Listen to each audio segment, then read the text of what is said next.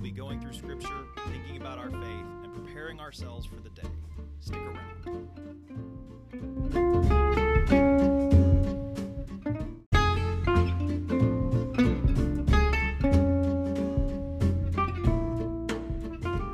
Thanks, everybody, for listening to this edition of Stress to the Nines.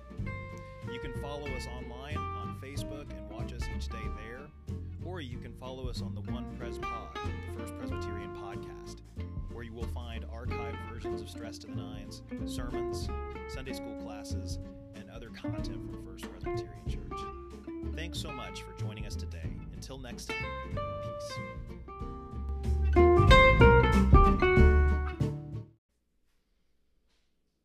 Hey, good morning, everybody. A little early for Stress to the Nines today. I apologize for that.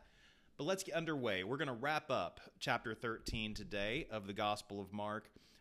If you haven't been following along, first of all, where have you been? And second of all, we are wrapping up a conversation about the second coming. Jesus is using a heavily apocalyptic language in this 13th chapter of Mark. So let's listen to the conclusion. It is verses 32 to 37 of chapter 13. Let's listen for God's word. But about the day or hour no one knows, neither the angels in heaven nor the Son, but only the Father. Beware, keep alert, for you do not know when the time will come. It is like a man going on a journey when he leaves home and puts his slaves in charge, each with his work, and commands the doorkeeper to be on the watch.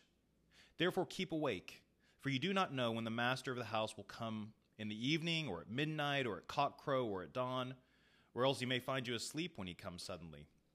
And what I say to you, I say to all, keep awake. This is the word of the Lord. Thanks be to God. So just to conclude here, a couple of things that I think are useful in our modern time. I've hit on this a couple of times during our conversations about this chapter. No one knows when the end is coming, and no one knows when Jesus is going to return. Anybody that tells you otherwise is not being honest. So be very skeptical. There's lots of pastors who like the media and like the attention of saying that these signs are pointing to the second coming. So far, they've all been wrong. And Jesus points out here that no one knows the time. But second, and most importantly, is he mentions this numerous times, keep awake, keep watchful. What's that mean for us? What he wanted was for Christians to go about our business of doing our work, living the lives God has called us to live and to lead. There was a concern in the early church that people were so certain that Jesus was coming back that they just didn't do anything. They just sat and waited, both in a sense of working or leading their lives, but also in a spiritual sense. They just packed it in. This is not what we're called to do. We're not called to just pack it in and sit around waiting for Jesus to come.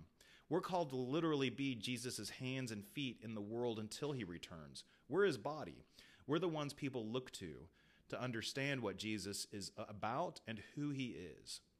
So this idea of keeping awake, keeping watchful, is a reminder for us that we're called to be disciples of Jesus Christ. We're called to love God. We're called to love neighbor.